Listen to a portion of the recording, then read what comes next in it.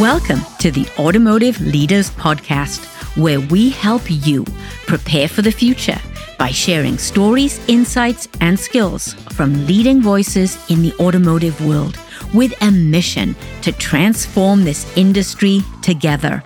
I'm your host, Jan Griffiths, that passionate, rebellious farmer's daughter from Wales with over 35 years of experience in our beloved auto industry and a commitment to empowering fellow leaders to be their best authentic selves.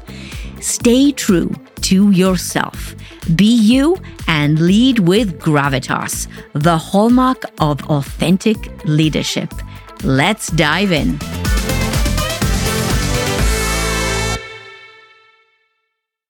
This episode is brought to you by Lockton. Lockton redefines business insurance and people solutions with a personal touch. Their global team of 11,000 is driven by independence, not quarters, to tailor success for your business. Discover the Lockton difference, where your goals become their mission. Independence, it's not just how you think, but how you act. Today, you'll meet Stefan Krause, the man who walks the talk when it comes to authentic leadership. Many leaders profess about titles not being important, yet their organizations still have them.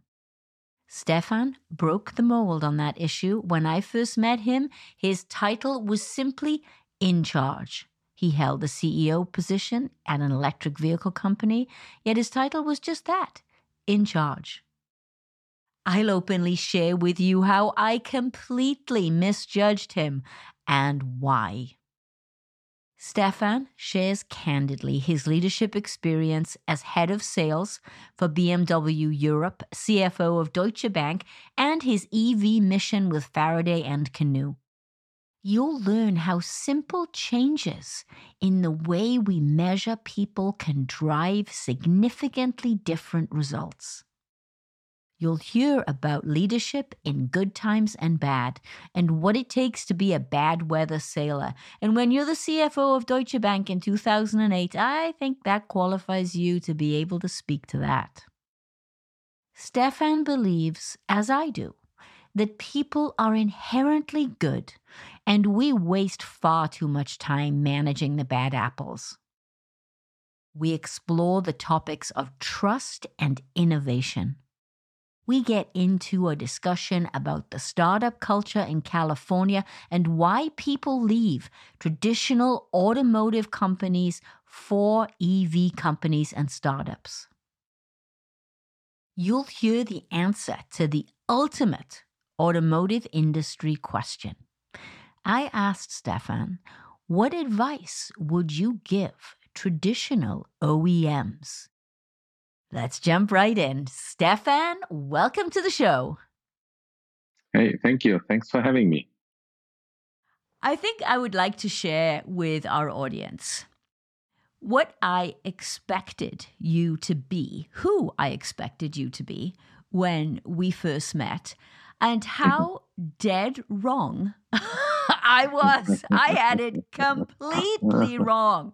Okay. In a moment, I'm going to ask Stefan to share his story. And I will tell you that when I first met him, I knew that he had held senior level roles at a major German OEM, at a bank, a major German bank, and was now CEO of an EV company in California. And because of my experience with German OEMs, which, it's not horrible, but certainly was not indicative of what I would call warm, authentic leadership. And I had expected somebody who was extremely hard-nosed and all about the numbers and really not about people, not about the soft stuff, not about the human skills, none of that. That's what I was expecting. And when you hear Stefan's story and you understand his background, I think maybe you'll give me a little credit and understand why I would think that. And when I met Stefan, nothing could be further from the truth, from what I had expected. He is a warm, authentic leader, yes, a leader with gravitas.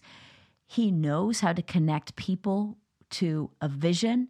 In fact, I wanted to work for him. I was right there and ready to go, but that's another story. So, enough of what I thought and how I got it wrong. Let's hear from Stefan Krause, who he is, and let's talk about authentic leadership. So, Stefan, with that opening, what is your story? Who are you? Yeah, Jens, certainly, but for the record only, I also really wanted to employ you, and I was really sad that you didn't join our team.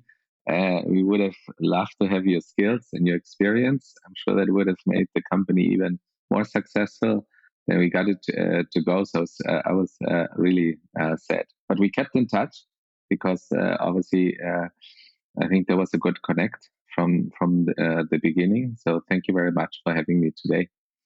Yeah, my story obviously, like you said, starts also a little bit unusual because obviously I'm not a German born in Germany. I'm a German born in Colombia. My parents lived 50 years in Colombia. I was born there. I was raised there. So obviously my first years and impressions were very different than I would say a traditional German person would have.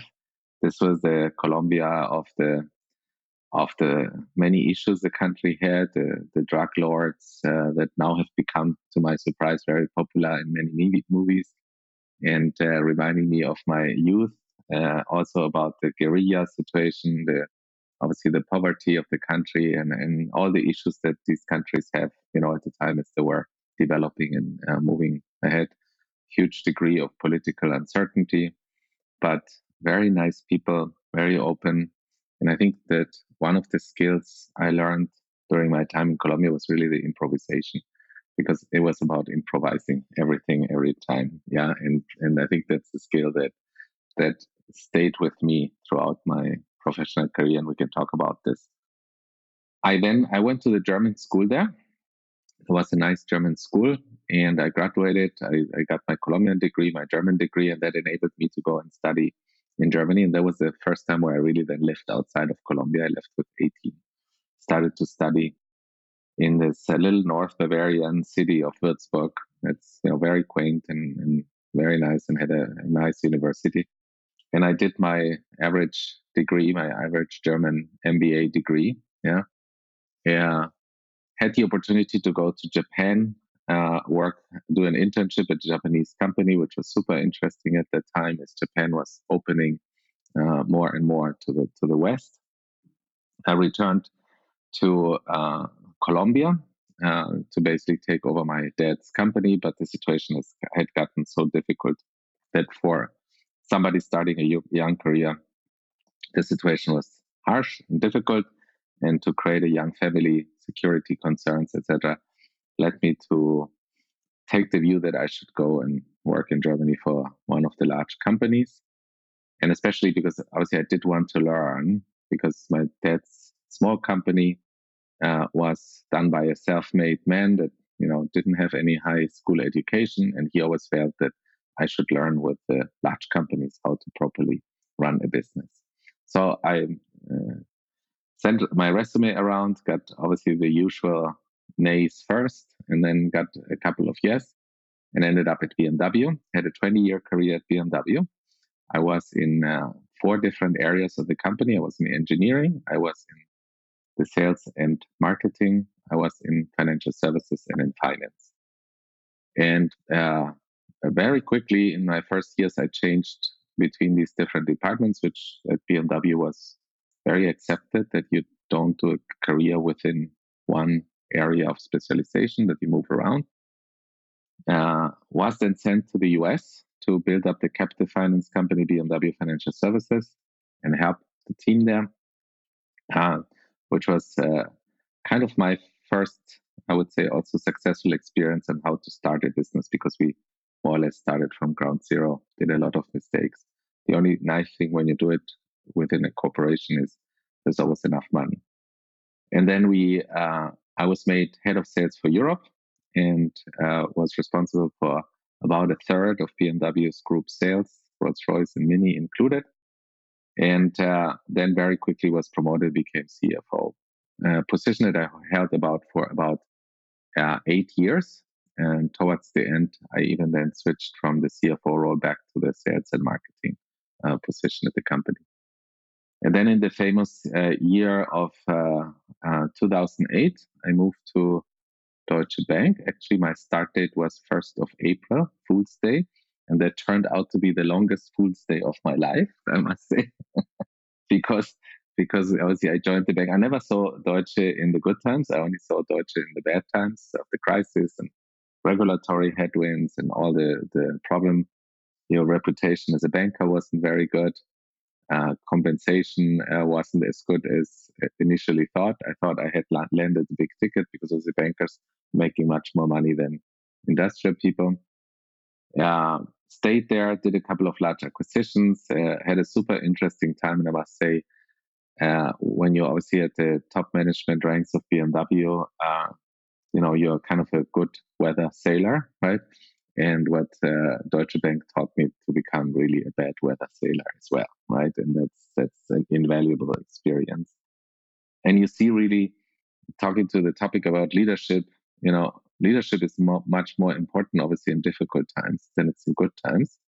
But leadership is easier in the difficult times because people accept it easier than necessarily in the good times. Yeah, where people don't necessarily see the value of it. And certainly that was also a takeaway that I had. And in both, there's a lack of leadership in good and bad times, and that sometimes obviously then exacerbates to make situations more difficult. Either a company that's sailing good weather doesn't see that it needs to change, and a company that's in bad weather sometimes loses it because decisions aren't made to really get the company out of the heavy weather, right? I then, after 8 years as CFO and later also doing some businesses at Deutsche, went to the UK and was senior advisor to Warburg Pincus, was involved in private equity transactions. Warburg Pincus had obviously raised money in the US and was interested in acquiring European businesses and helped there for a while before then getting an offer to come to California to work for Faraday Future, which was a Chinese funded EV company, trying obviously to compete with Tesla at that point. This was the start of the EV industry, and Tesla had kind of a little bit paved the way. There's still a lot of questions whether electric cars would happen, but these were the early days as this started. Regretfully, obviously, the company had some funding issues that I won't expand on at the moment, and therefore a team of Faraday employees decided to form a new company. I took the leadership position with that team.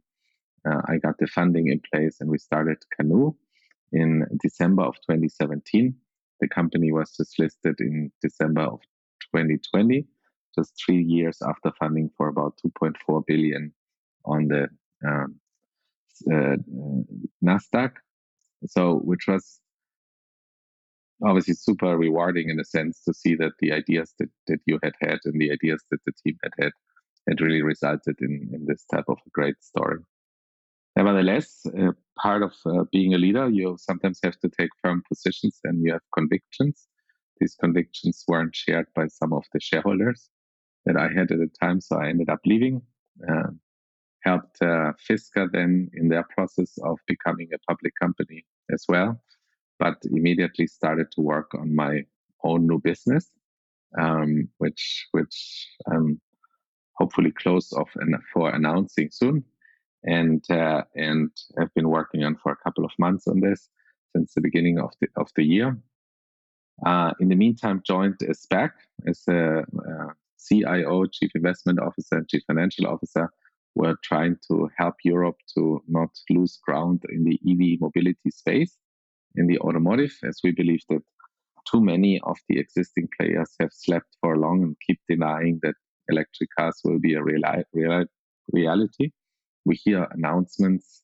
I hear a lot of announcements now, but it's unimagined that a year ago you didn't even hear these announcements. And now some of these announcements lack conviction. Yeah. And therefore, we believe that we should support a European company to become a major player in global EV markets. Because I think American companies and Chinese companies are dominating the future. mobility markets. And it's a little bit sad to me to see that Germany, who dominated the old combustion engine driven marketplace for so long, is kind of losing ground because the inability of these companies to go for radical change and to move along, which is very much obviously a leadership vision and leadership topic that you are involved in. So yeah, that's a little bit my upbringing. I was lucky to be able to give in positions with big responsibility early on. I was obviously in over my head. I was obviously clueless on how to do it. So I couldn't rely. I wasn't always the smartest person in the room. So I couldn't rely on that. What many managers rely on, that they think that they're the smartest person in the room. So obviously I had to learn and lead differently. And I think that's probably a little bit of what you saw and experienced. Yes, yes. Thank you. Well, thank you for sharing that. And you mentioned radical change. You are no stranger to radical change. I would like to talk more about EV and the future leadership model. Before we go into the area of future leadership in automotive, I have to ask you this question because I'm sure a lot of our listeners are thinking about this. Given the traditional stereotype of the German OEM leadership, aggressive, harsh, not focused around people, not mission-driven, very much task-driven, how on earth did you not only survive, but thrive in that kind of culture when you are truly an authentic leader? Could you help us understand that? Well, I think that the interesting part is, I think in your observation is correct. Yeah, it has a lot to do also with the German culture. It's very formalistic. Rules. Germany and the country's rules are important, right? Like I always make fun. Always, you have to follow the rules. Yeah, the rules are important, and we only work because the people follow the rules. Yeah, and this obviously is a little bit the management mantra that exists. Yeah, and people very often, as you know, the biggest issues, people are worried about their careers, or worried about their thing, and therefore obviously they tend on the one hand to follow the rules, and then of course if they follow the rules, they expect everybody else to follow the rules as well, and that creates the system that at the end of the day, in these companies, everything is about following the rules that happen. And very many of these companies obviously have been existing for a very long time, right? And therefore the myriad of bureaucratic rules and of committees and of meetings and of processes and all of this exists. And to some extent it's also easy to hide behind this because it's a model that is not built on a model of personal accountability and responsibility, right? And at the end of the day, the best way to survive in that environment is just following the rules and complying with the rules, and then you'll never be in trouble, right? But it's not a system that generates innovation. It's not a system that's prone to make changes, especially not radical changes. It's a system that preserves, and that's the different stakeholders. These rules have been developed, obviously, by a group of stakeholders that is trying to keep their jobs, keep their roles, keep their power, keep their say in the game, right? And therefore there's no incentive to change it. And honestly, I didn't do this by planning, but I was so naive maybe and so young that I always felt that and had learned that just to speak out and say what the facts are. And I must say that the most experience that I had, it was accepted, and it kept many by surprise. Of course, I built up a reputation of not necessarily always doing what was expected and not doing, but sometimes this surprise element also was very helpful, right? So to give you only to make it a little bit more for your audience, to make it explain it a little bit. So when I was, you have to imagine this is now BMW's at its core. I was a young kid. I was made head of sales for Europe, right? And this meant that 19 countries, yeah, reported into me, in which BMW was selling. And obviously, like, from these companies in each one of these countries, there was a senior leader, very accomplished, had done a lot for the company. Very good people, by the way. Obviously BMW had smart and good people, but they were living in this system in which the corporation was exploiting the competition amongst them, right? And of course, each one of them wanted to be successful. And just to show it, because I'm a believer that charts in companies very often tell the mindset of the company, the main chart that was shown about sales started with one country on the top and all the other countries following, right? And that way you created a culture of one winner that tended to be arrogant, that was not willing to share how they were successful, right? And in my case, 18 losers, right? Because they were not on the top of that chart, right? And it was competition within. So how many cars did we sell in Great Britain, and how many did we sell in France, and how many did we sell in Spain, and things like that. And this was the environment that people were in. And of course, this environment doesn't help them to share ideas on how to jointly become better. And for me, it wasn't therefore easy. I understood that very quickly. I said, I need to get the people to work together. And we just changed one chart. We just changed the chart, how they were doing against our Mercedes and Audi competition. And we ranked them differently. Yeah. We now didn't rank them by amount of cars they were selling, but how well they were performing against the local. And all of a sudden, they started to share ideas, because now it was all about, cooperating and become overall better.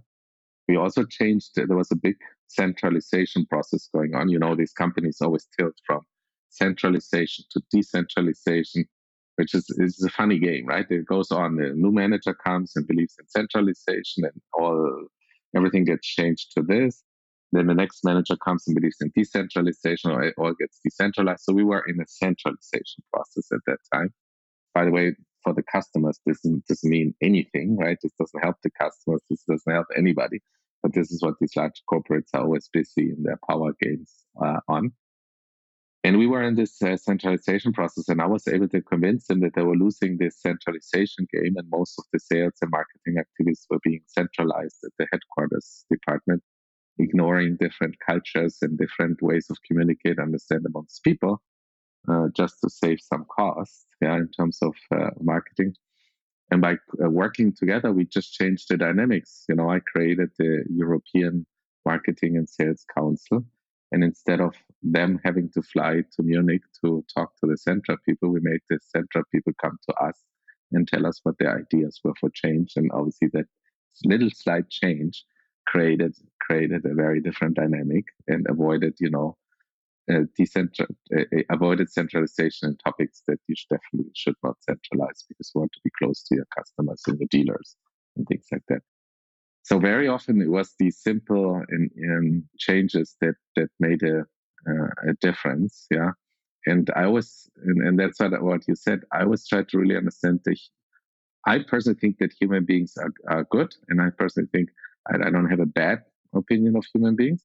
And I think that at the end, human beings want to do the right thing and want to be successful. And you really have to switch the criteria in the system, right? So if you want managers to be people managers, just measure them on how well they are as people managers. If you want them to be empathetic, manage them, teach them to be empathetic, and honor if they're, and recognize if they are, right? And that's what I've always believed in. It was also interesting to see that the same people in different systems would work completely different, right? And I think that's what I've always encouraged. I've encouraged people to take a risk. It's part of being a human, is you take risk, and allowing yourself to do some mistakes, because we all do and we always will. But learn out of these mistakes and don't repeat them 2 or 3 times, right? So kind of this were kind of some of the things that helped me early in my career. And then, of course, you also have to have luck sometimes. You have to be the right person at the right time. That's obviously out of question. You talk about making mistakes, and we all know that failure is a required part of innovation. Yeah. If you don't create an environment where people feel comfortable taking a risk and making a mistake and supporting them and helping them through that, then we're never going to get the innovation, and certainly not the speed of innovation that we're all looking for.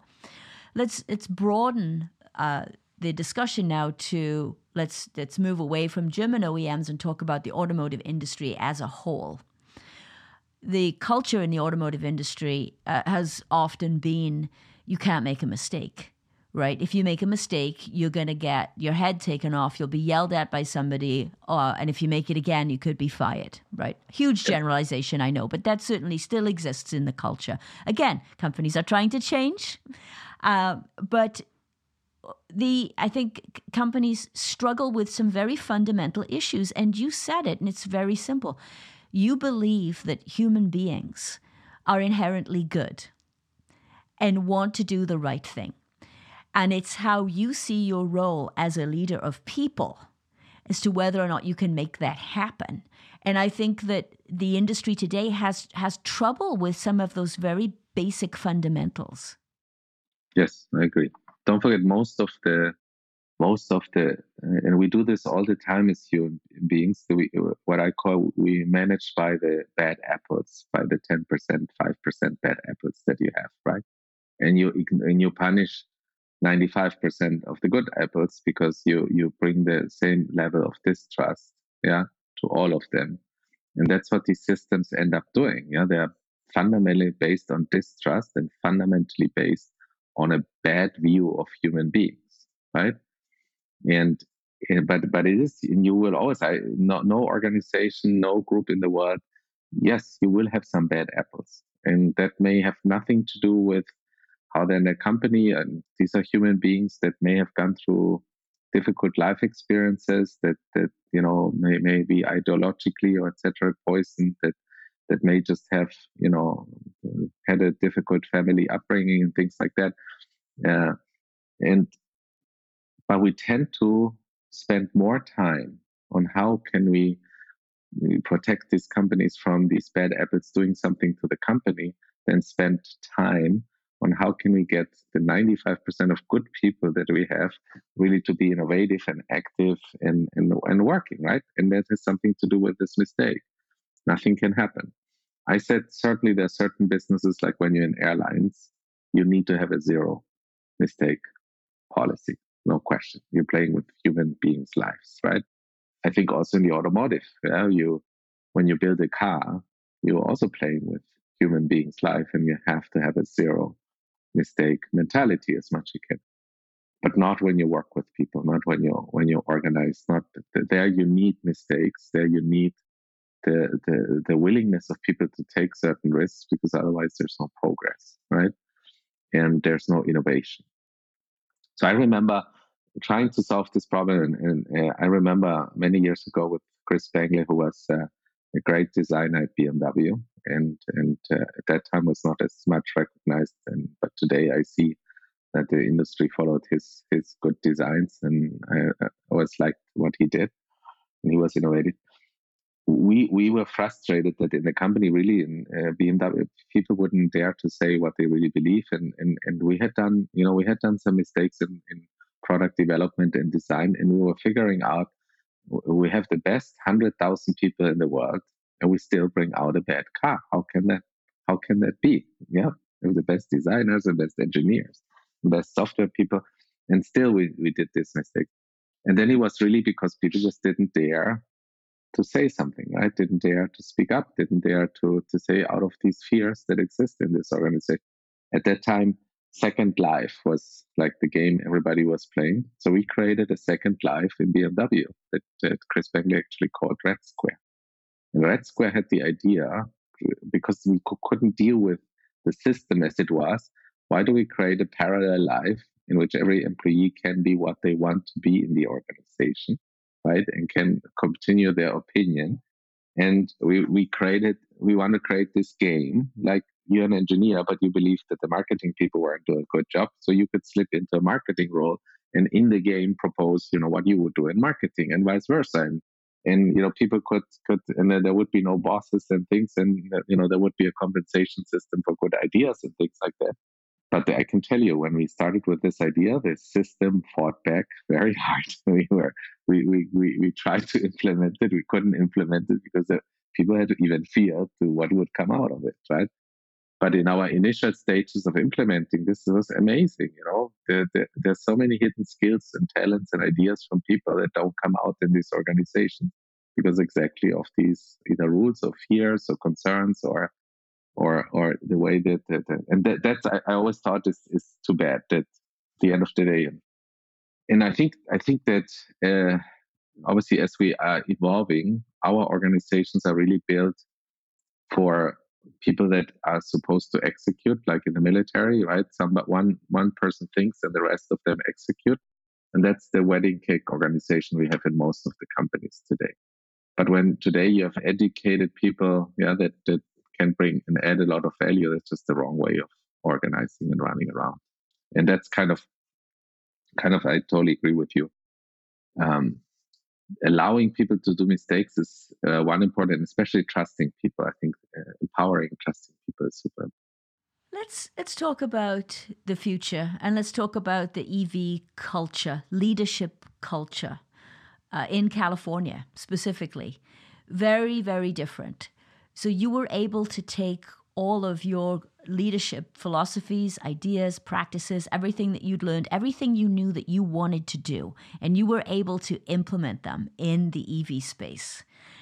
Tell us a little bit about that transition.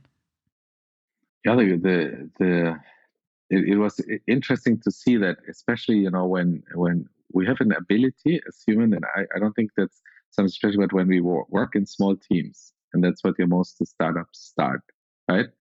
Because everyone has to take risk and everybody has to say their opinion, and everybody and the team is small and relationships are clear, there's a basic trust amongst the people. In that small environment, we perfectly can work and be innovative and create great ideas, and everybody dares to speak up, right? And as we grow bigger, right, from the family to the village to the town to the city to the country, right, we lose that, right? We lose all of a sudden this ability. And what intrigued me is how can we keep this spirit, yeah, that the startup team always will have, right?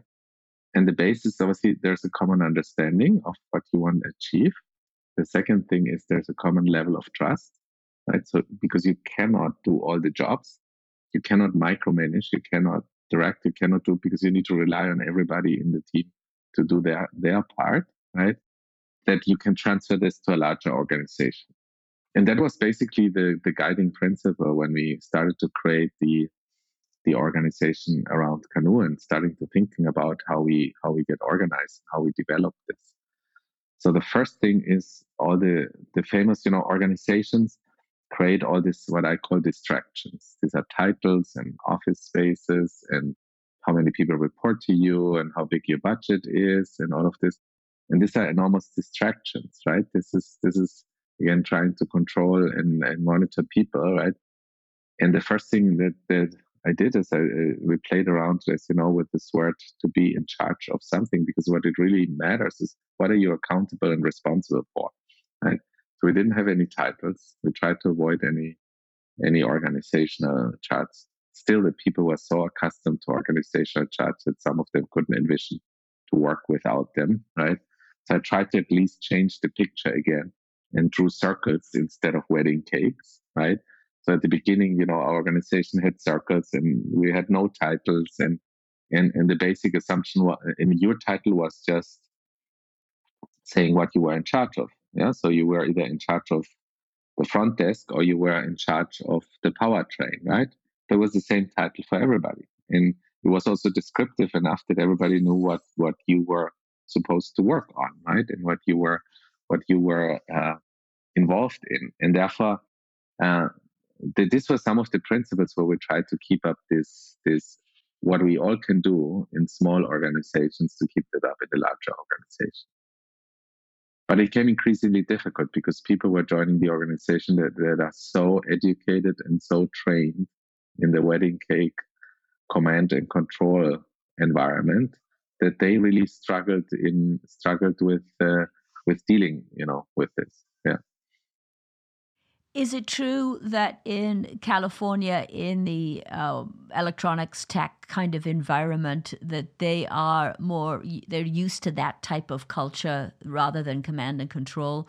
So it's almost easier for an EV company with an electronics background to launch and to grow than it is from a traditional automotive company to adopt this kind of culture and leadership. I would have probably 2 years or 3 years ago, I would have completely concurred with you. But I've now dealt with also startup environments here in Europe and startup environments even in China. Yeah. And I must say it's probably more inherent of a group of people initially voluntarily coming together to get a mission accomplished. Right. And certainly I think what California has done right, which is very impressive. I must say, what California has really done right is to create a framework that supports this, while most of these older countries and systems still have frameworks that make it more difficult, right? So, if I listen to teams here, for example, in Germany, or I listen to teams in China, they have the same impetus, they have the same drive, they honestly look very much the same. The way they operate, the way they have there's a few people that have what and this is the words that I've always used, that carry conviction into them. Don't forget, in large organizations, it's compliance what works. And you're forced and incentivized for compliance, right? You're not, a large organization doesn't support your conviction. Whilst in this small organization, you live by conviction. The people come there, they work there, they probably don't have to work there. They probably have other choices, but they come because they have conviction, right?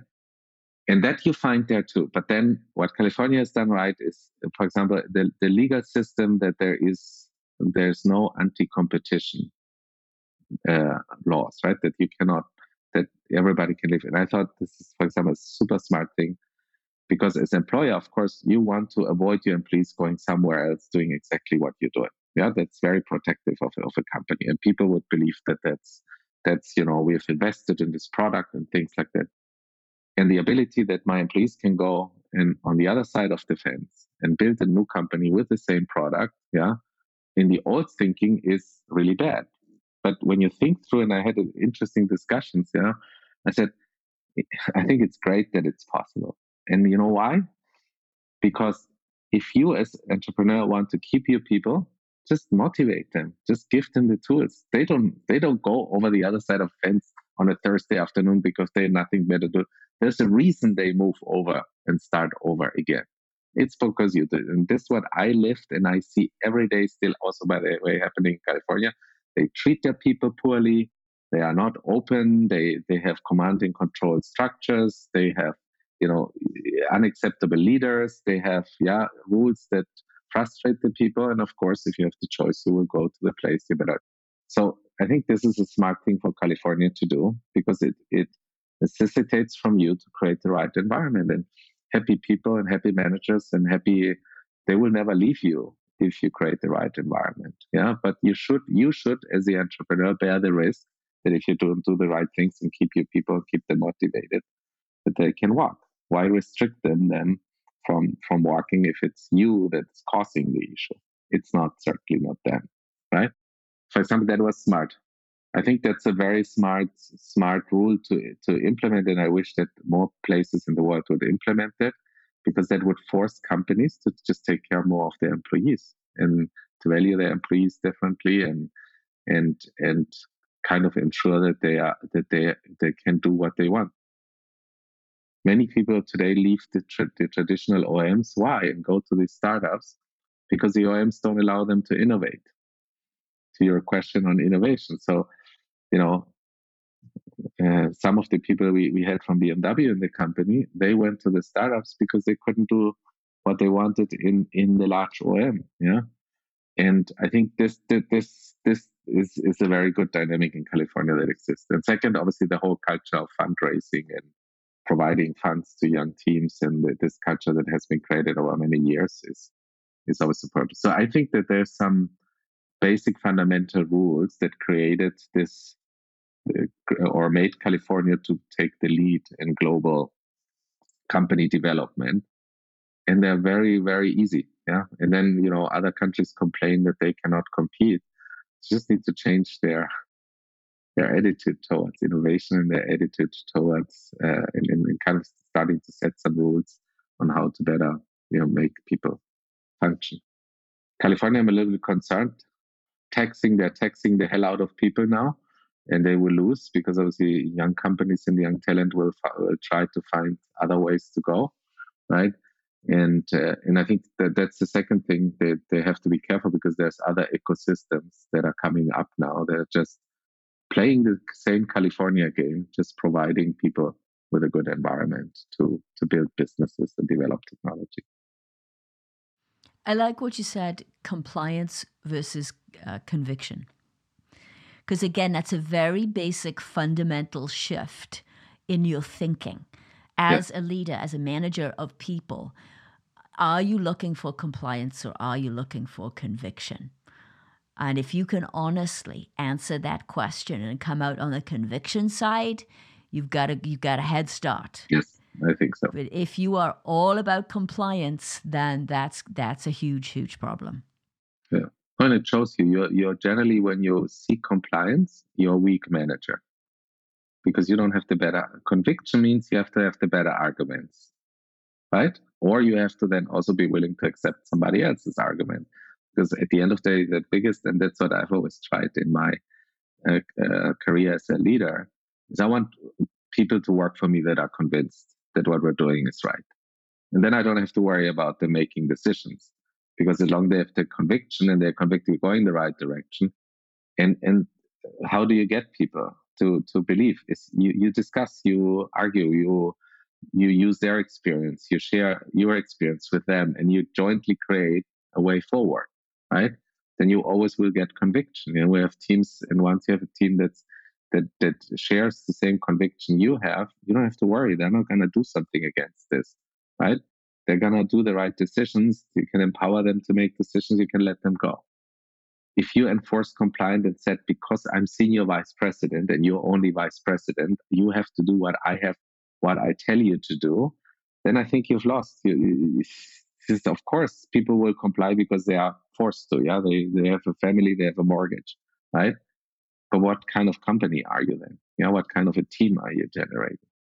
And that's for me, this compliance versus conviction. I always look at like managers, and if managers come to me and already worried about their titles and worried about their office space and worried about all these signs, that want to enforce compliance on other people, then of course I get super skeptical. I think they're not the right managers I would like at least to hire.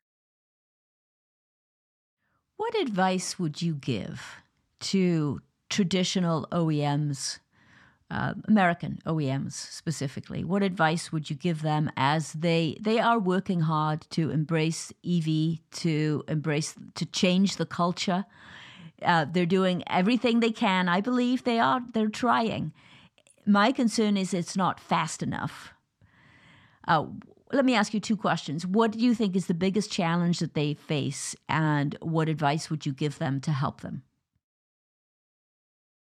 Well, whenever you have a transition to manage, right, it's, and we certainly lived this in the difficult times at Deutsche Bank, you have a legacy business. And to recognize that it is a legacy business and not hold on to it too long, and to start preparing yourself on how you're going to down manage your legacy business in a smart and considered manner, also including obviously the legacy people you will have for whom you are responsible and for whom you should take responsibility and whom you should help to transition. I think the best advice I give is recognize quickly you have a legacy business, and the job in the legacy business is different than when you have a future business and develop. So for too long, these companies are defending their legacy business as something that they try to keep until it gets too late, until only catastrophe, right? Until only the big bomb will solve the problem to get rid of the legacy business, because you're not in control then anymore of your legacy business. And then once you're not in control, and that's what I also learned at Deutsche Bank, When you had assets that you had time to manage down, then you had options. But if overnight your derivatives book became a problem, right? Then your company was gone. And this doesn't take long. We saw it in Lehman. It doesn't take long. Yeah, when you don't recognize that it goes very fast. So my advice, or the biggest problem is, they should recognize that a large part of their business today is a legacy business. They should stop defending the legacy business, and they should start thinking about how to properly, and carefully manage down the legacy business to allow the new business to grow, right? And this is also by building conviction in your staff, right? This is, of course, your staff will also go into a mindset of defending the legacy business, because that's where they have their jobs today, that's where they have their future today. And of course, we have a tendency to keep legacy businesses alive longer than the outside world really tells us that they will be alive, right? And that's kind of my advice. I would say it in a very different, funny way. What my recommendation to OEMs is, you have to fire your current customers. Just fire your current customers, because they're buying the wrong things, right? Somebody today buys a combustion engine. That's not a customer you want to have, because that customer is the wrong customer for you. And if you just change this mindset and said, okay, let's fire all these customers that are buying the wrong things, and let's try to acquire the customers that are buying the right things. Yeah. If that's the attitude you take, then that really changes your view on what the task ahead is. Don't say my customers today are still buying 8 and 10 cylinder engines. Say, I have to get rid of these customers, and I have to find customers now. I have to start competing to find customers that buy, for example, zero emission vehicles, right? These are my customers of the future, and those ones I have to find. And the rest, I fire. Wow, that's great advice, but hard, I think, for a lot of people to actually take on board. But I agree with you. I think you're absolutely dead right. And it goes back to your comment earlier about preservation. Yeah. You mentioned this term preservation, and we want to, as human beings, we want to feel safe. And if you've grown up in a leadership model and an industry that acts and behaves a certain way, and it has assured you your success, and you feel safe, you're going to do everything you can to perpetuate that and make sure that doesn't change. And that I see as a problem as we contemplate this back to the office. Yes. And what the hybrid workforce could look like.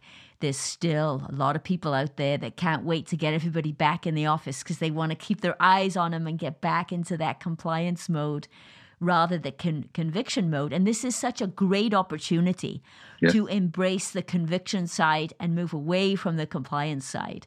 And quite frankly, that gives me a great opportunity to pursue my mission, which is to allow authentic leadership to thrive.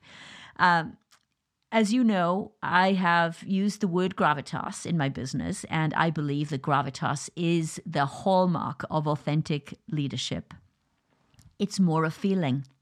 Like you say, it's a conviction that you get. A leader is a leader that's able to bring people into them so that they feel safe and they can contribute and they can truly realize their full potential. That's a leader with gravitas. If I were to ask you what is gravitas to you in terms of leadership, what would you say it was? Yeah. First of all, I do think that at the end of the day, whether you have gravitas or not is going to be decided by other people, right? It's not something you cannot walk in a room and say, I have gravitas, right? Because right. I've seen people sort of do that. I've seen a few of those. They won't last long, and that will probably be answered with a lot of cynicism if somebody were to say that. And I would say it has something to do on how people react to you and to what you're trying to do. And for that, I think it's so easy. It's just put yourself in their shoes, right? It's just think about what would be important to you to follow a person. And that's why I always like to use this word conviction versus compliance, because in my mind, in the essence, first of all, you have to convince yourself if you're insecure, right? If you don't know. And I always use this example. Yeah, imagine you have a pilot and there's a little bit of a turbulence, and he comes over the speakerphone and doesn't come over as confident, yeah, and is calm, and I think, and then of course, what's going to happen to the rest of the passengers? It's going to be a disaster for them, right? Because then they're gonna feel that you're really in a serious situation, and and that's what you say, creating a secure environment.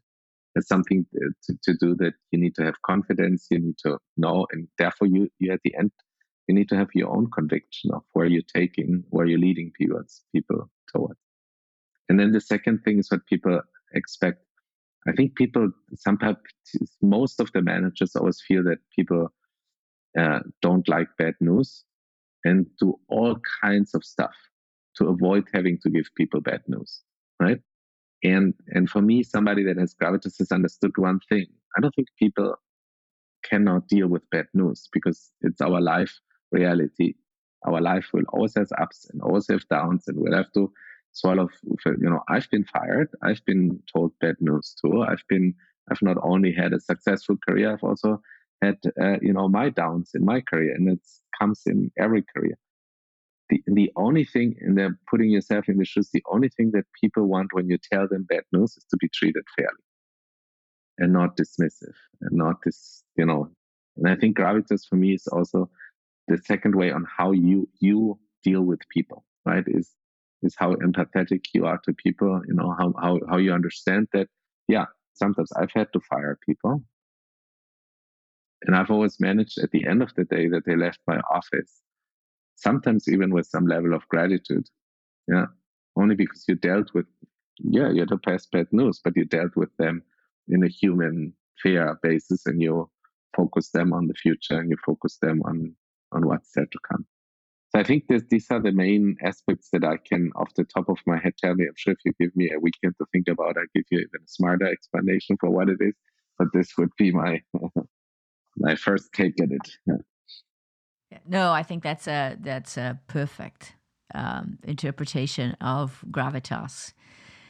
We have several young people listening to the podcast, Gen Z. What advice would you give to your 25-year-old self in today's environment? If you were looking at 25-year-old Stefan right now, what would you tell him? So the first interesting thing that I honestly completely ignored at the beginning of my career, because I was so focused, like I said, on tasks and jobs and roles and things to do, is network, right? I think the most valuable part now in hindsight that I must recognize is your network, the people you know, the people you trust, the people that can give you advice, the people, yeah. So I always felt in my early years that I had to work, and work hard, and I didn't spend enough time developing my network and developing, relationships. Because to be honest, everything you do in life is about relationships. And very often later in your career, relationships out of the past will play a different and important role all of a sudden, right? So the first advice is don't ignore it, because that's not what we get taught in business school normally, right? We get taught valuation models and business cases and all kinds of marketing and sales and all kinds of technology and things like that. But we don't really get taught on how to be smart about developing, your networks. And the second thing is I would definitely also say is understand that into today's changing world, right, to embrace change as a positive thing is a super thing. It's not a threat. It's, yes, it does feel uncomfortable. That has something to do with us as beings. But at the end of the day, my experience is always that there's always a reason for this change to come. And at the end of the day, longer term, you recognize it had a reason, and it was for the better, right? So don't fight change, just embrace change. I think that's also what I would tell. But young people tend to generally accept it more because they obviously need to change. And then last, I think I talked to you about don't ever lose your curiosity. Yeah, I think curiosity is regretfully something people lose over the years, right? And I can always say, don't lose your curiosity, because I think the world has so much to offer, right? And there's so many different things to your life that you can explore. And then last but not least, I think I see too many people, and I understand when you're a young person, you try to optimize your life. You try to get to a certain standard of living. You try maybe to have a family, and you try to want to have, with the millennials, maybe a little bit different now, but that's it. And at the end of the day, I think what I also recognized too late in my life, at the end, it's not only about your life and optimizing your life. Is how can you really help the world? Yeah, and this famous, maybe cliche sentence, but it has a lot of truth, to become a better place, right? How can you really help humankind and think to move along? And if you were able to give it a little bit of a push, then I think you had a very fulfilling life. It's not the money on your bank account that counts. It's what you were able to move and push forward in terms of making the world a better place. Yes, I agree. And as a leader, it's how you make people feel, right? It's how you make people feel. That's a beautiful way to end. Stefan, thank you so much for your time today. It's been a pleasure. It's been a pleasure too. And all good luck to you. And I'm sure we'll be in touch very soon. Yeah, we will. Thank you for listening to the Automotive Leaders Podcast. Click the listen link in the show notes to subscribe for free on your platform of choice. And don't forget to download the 21 Traits of Authentic Leadership PDF by clicking on the link below. And remember, stay true to yourself, be you, and lead with gravitas, the hallmark of authentic leadership.